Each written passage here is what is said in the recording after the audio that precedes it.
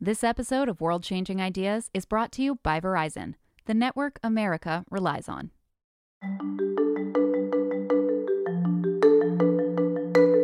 Okay, so we've looked at how methane and carbon dioxide can be converted into useful products. We also found out how recent chemical discoveries could make plastic degradation actually helpful. On today's episode, we're going to look at a solution to combating climate change that everybody seems to know about, but nobody is sure how to take on. And that's forest conservation. Because it's Earth Day in 2 days, we thought, what better way to celebrate than by talking about the most iconic symbol of the Earth, the tree. Trees are nature's first line of defense when it comes to fighting climate change, because of their capacity to remove carbon from the atmosphere and store it. But global deforestation continues at an alarming rate. Just to give you a sense of how bad it is, each year over a 5-year span, the world has lost a chunk of forest equivalent to the size of Iceland. I'm Talib Visram, and you're listening to World Changing Ideas, where we investigate how leading innovators are solving our most challenging issues. This season, we'll be looking exclusively at climate change and what's being done to try and save the world.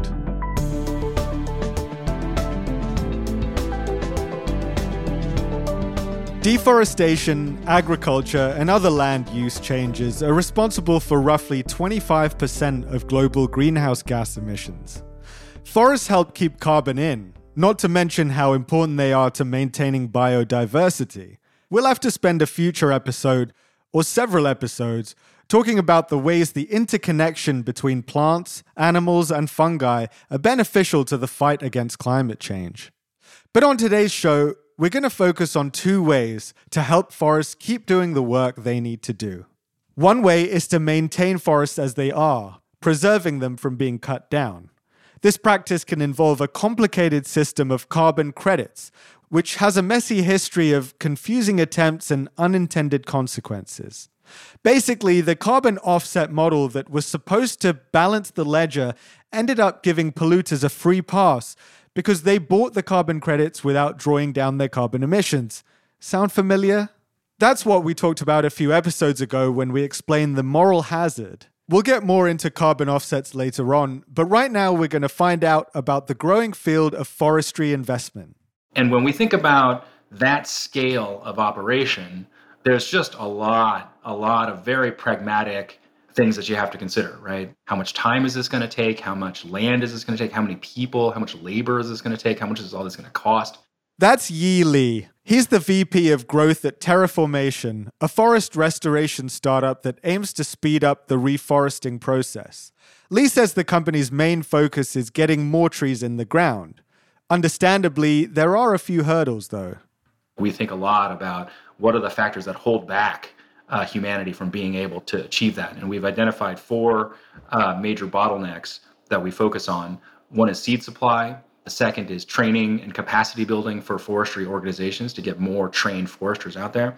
The third is carbon verification technologies and carbon verification standards. And the fourth is early stage forest finance funding to get new forests off the ground. There's a very wide variance in the costs of tree planting operations too.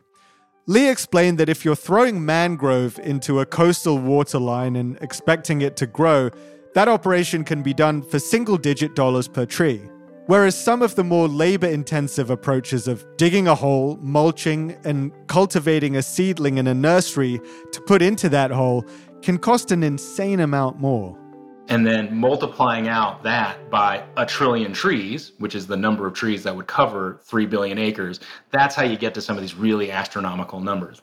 Having said that, right, like even like numbers like, 1.2 trillion or $10 trillion or $8 trillion, there's a variance, right, in the cost estimates for what this will require. But Li said that if you think about the level of investment that the world collectively has put into other social assets, things like homes for people to live in, then it's not that much. We have collectively invested $120 trillion, right today, right now, assets under management, $120 trillion of commercial and consumer mortgage loans that are out there, right? Like assets that are already put out there today. And so if you think about it from that perspective, And the question then becomes, how willing should the world be to invest $1 trillion into this social asset called forestry to improve environments, to create livelihoods for the communities around those forests, and of course, to absorb enough carbon in order to stave off the worst aspects of climate change, right? So that's really the sort of relative decision kind of criteria that we would encourage the world to think about. In order to demonstrate to the world that reforestation is both a possible and a viable thing to do, even on the most degraded pieces of land, Terraformation created a large, fully off-grid, 100% solar-powered desalination system. This supplies sustainable fresh water to its pilot restoration project in northern Hawaii. The system produces 34,000 gallons of water per day, enough to support several thousand trees. We wouldn't want to plug in those efforts into like a fossil fuel, power network, right? Rather, we wanted to be able to show the world that this can be done in an entirely renewably powered way. But for the world to get 1 trillion trees in the ground by the end of this century, we're going to need more than just one startup's efforts. That's why Lee said Terraformation aims to serve as a model for other forestry enterprises. The way that we think about scale is very much geared towards like a multi-generational approach, right? And when you think about a forest as something that takes 20 to 30 years to reach maturity, and actually depending on the types of species and the areas, it could be as much as 80 to 100 years, right? So these are clearly multi-generational projects that are going to go well beyond the span of my own career or any one individual's career. This is going to be a huge, huge industry. If you look at the very largest employers on the planet today, right, companies like McDonald's or Walmart, those companies have gotten to around 2 million, 1.9 million, 2 million employees globally, right? We think that there's the opportunity for 10 or more new companies to get created in the next decade that will eventually be the size of a McDonald's or a Walmart. A big part of Terraformation's approach is to train the trainer. This means they can get a population of foresters prepared enough not only for their own proficiency, but also for future generations of foresters. They do this by arming foresters with open source materials like freely available libraries of videos, quizzes, and in-field practitioner guides. Training is essential because Lee admits Terraformation can't reforest the world on its own. If you think about like 1 trillion trees and the level of effort that it's going to take to put these trees in the ground, a trained forester is going to put 2,000 to 4,000 trees in the ground per year. So take 1 trillion and divide by 2,000 or 4,000, you're still going to get hundreds of millions of person years of labor that are going to be required to put that in the ground. And divided by 10 over the next decade, that's still tens of millions of people.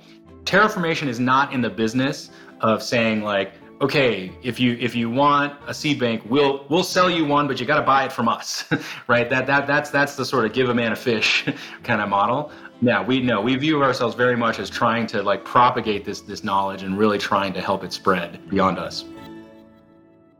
Staying in line with the paying it forward ethos, Terraformation has also set up a forestry fund with Bankers Without Borders to allow small players into the market.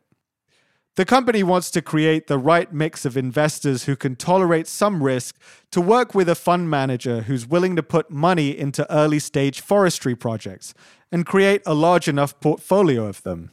We would say there's a very direct parallel between the style of investing that was happening in tech companies 50 years ago versus what's happening today. Let's go 20 years back. If you're trying to start a web company 20 years ago, it is really hard, it's really expensive, right? Nobody would cut you a check to do that, right? It's a very risky thing, quote unquote. But today people start websites or you start like an app, a gaming app company or something, right? As like almost a de rigueur, expected, like, yeah, sure, that's a sort of normal thing to go do. That's a career path.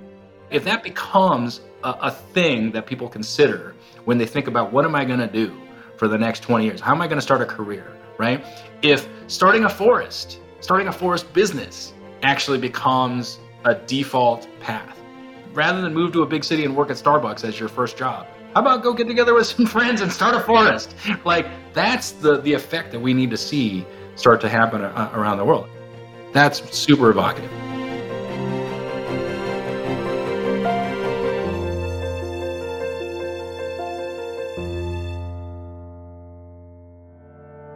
When we come back, I'll talk with someone who developed a technology that would help preserve forests and actually make the carbon offsets market work. But first, a quick break. This episode of World Changing Ideas is brought to you by Verizon, the network you can rely on for your phone and for your home internet. Find the plan that's right for you at Verizon.com.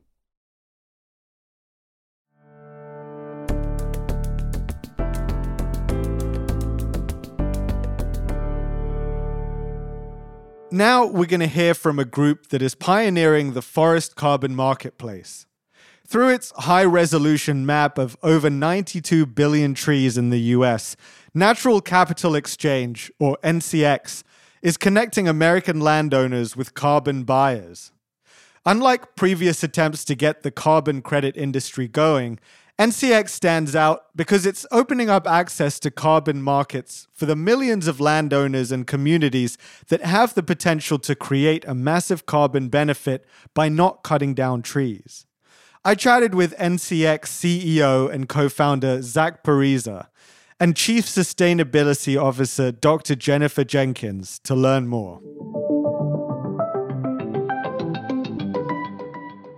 So generally, do smaller landowners kind of feel forced out of this kind of carbon credit market?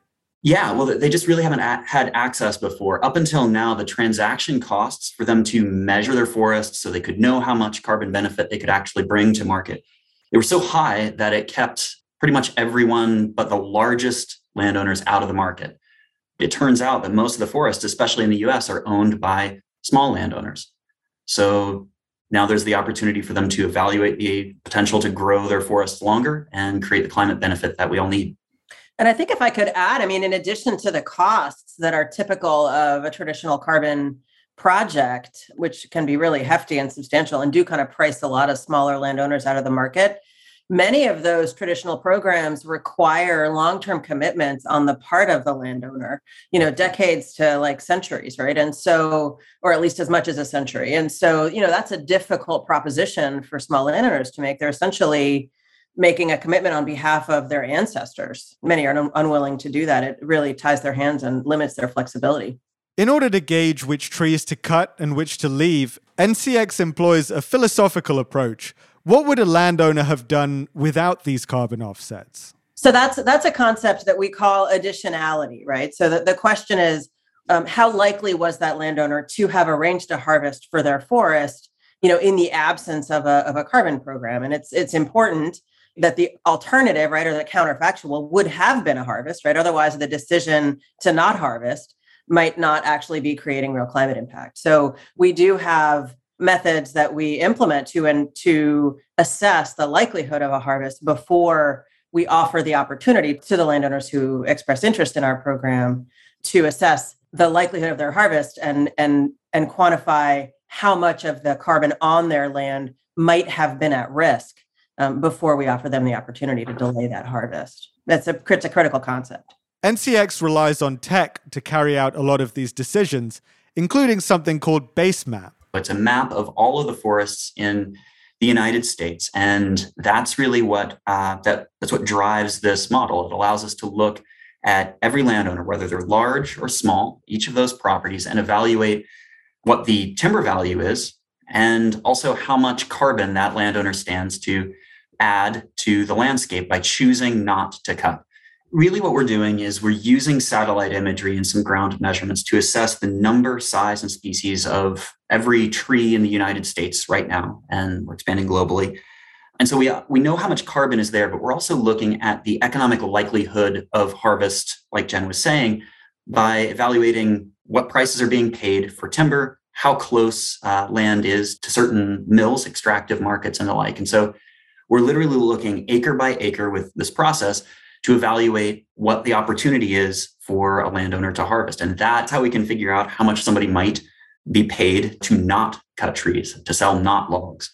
Earlier on the show, we learned why carbon credits have not been the most helpful in curbing greenhouse gas emissions. Before our interview, I'd read about some of the criticisms of carbon offsetting. One main problem being that, as beneficial as it may be, it's simply not as good as slashing carbon emissions in the first place. Some critics even say it might incentivize more creation of carbon. We have to change our economy. We need to move to a fully decarbonized economy, quit pumping new CO2 into the atmosphere. It's also true that we need to remove carbon from the atmosphere as quickly as we can. And that with that transition, that massive transition that our society must go through, we need to make sure that that's a just transition, that we are reducing damage to society today and in the future.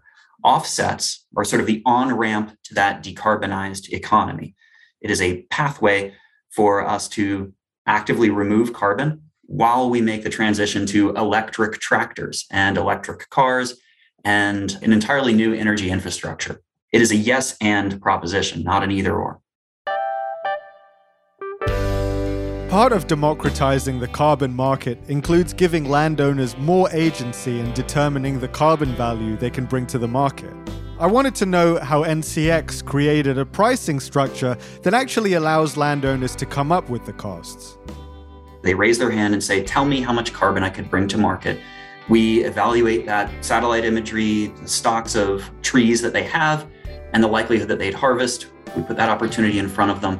For that landowner, they state the price that they would need to sell the option to harvest. And really, for every landowner, there is a cost to growing trees beyond the economic maturity for the timber. But that differs from place to place and market to market.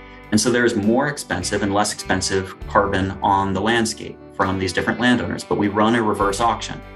And in doing so, we can identify the landowners that have the potential to bring the most climate impact for the lowest cost to society. And that's sort of that ramp to the decarbonized economy that we were talking about. Through that process, over this last year, we've had over 2 million, or I guess 3 million acres of property come onto the program and thousands of landowners. And so it's really exciting. That's something new in this world. You know, I've seen a lot of these stories where companies just plant trees in random places in the global south without people okaying it, and people are getting forced out of their lands. So it seems to me what you're doing, putting landowners in control, is beneficial in that way. Is that fair to say? Yeah, that's right. And really, for us, it's about putting all of the benefits of forests on the same economic footing as timber and helping landowners achieve their objectives. Turns out most landowners aren't excited about cutting trees down. It's just that they have costs that they have to cover, like taxes. And so, yes, by providing information about wildlife, biodiversity, water, fire risk reduction, and carbon, and putting those on the same footing as timber, we're providing new opportunities to landowners that they didn't have, and an opportunity for society to price those benefits into the products and services that we consume. And that's how we get the landscape of the future that we need, the environment of the future that we need. There is one other complicating factor that needs to be addressed: wildfires. Given the increased prevalence and risk they pose to communities in and around forests, NCX is looking into how to incorporate wildfire risk into its calculations. A couple of things that we have contemplated that are on our sort of agenda and plan for the future. One thing would be to offer the opportunity for something like mitigating wildfire risk, right? To use the base map data to assess the risk of wildfire in a given region, and then understand how might we proactively manage forests to mitigate that risk of catastrophic wildfire. Those are sort of off in the horizon, right?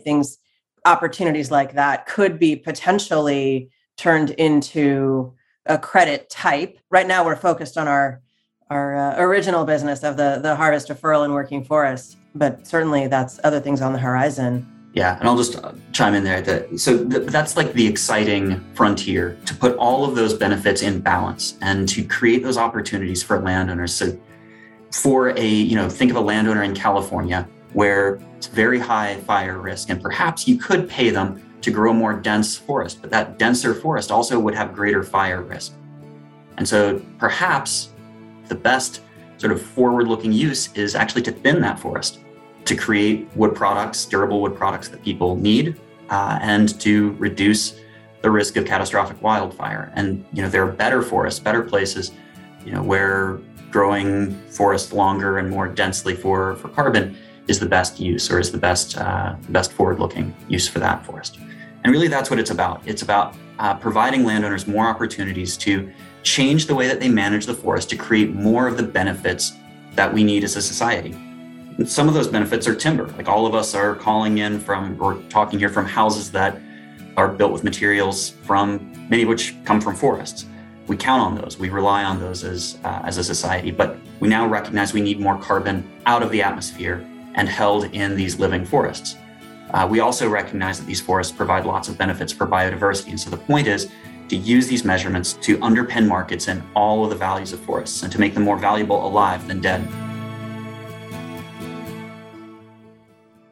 Either by saving forests or replanting more, it looks like there's plenty of room for more companies to join in on the action.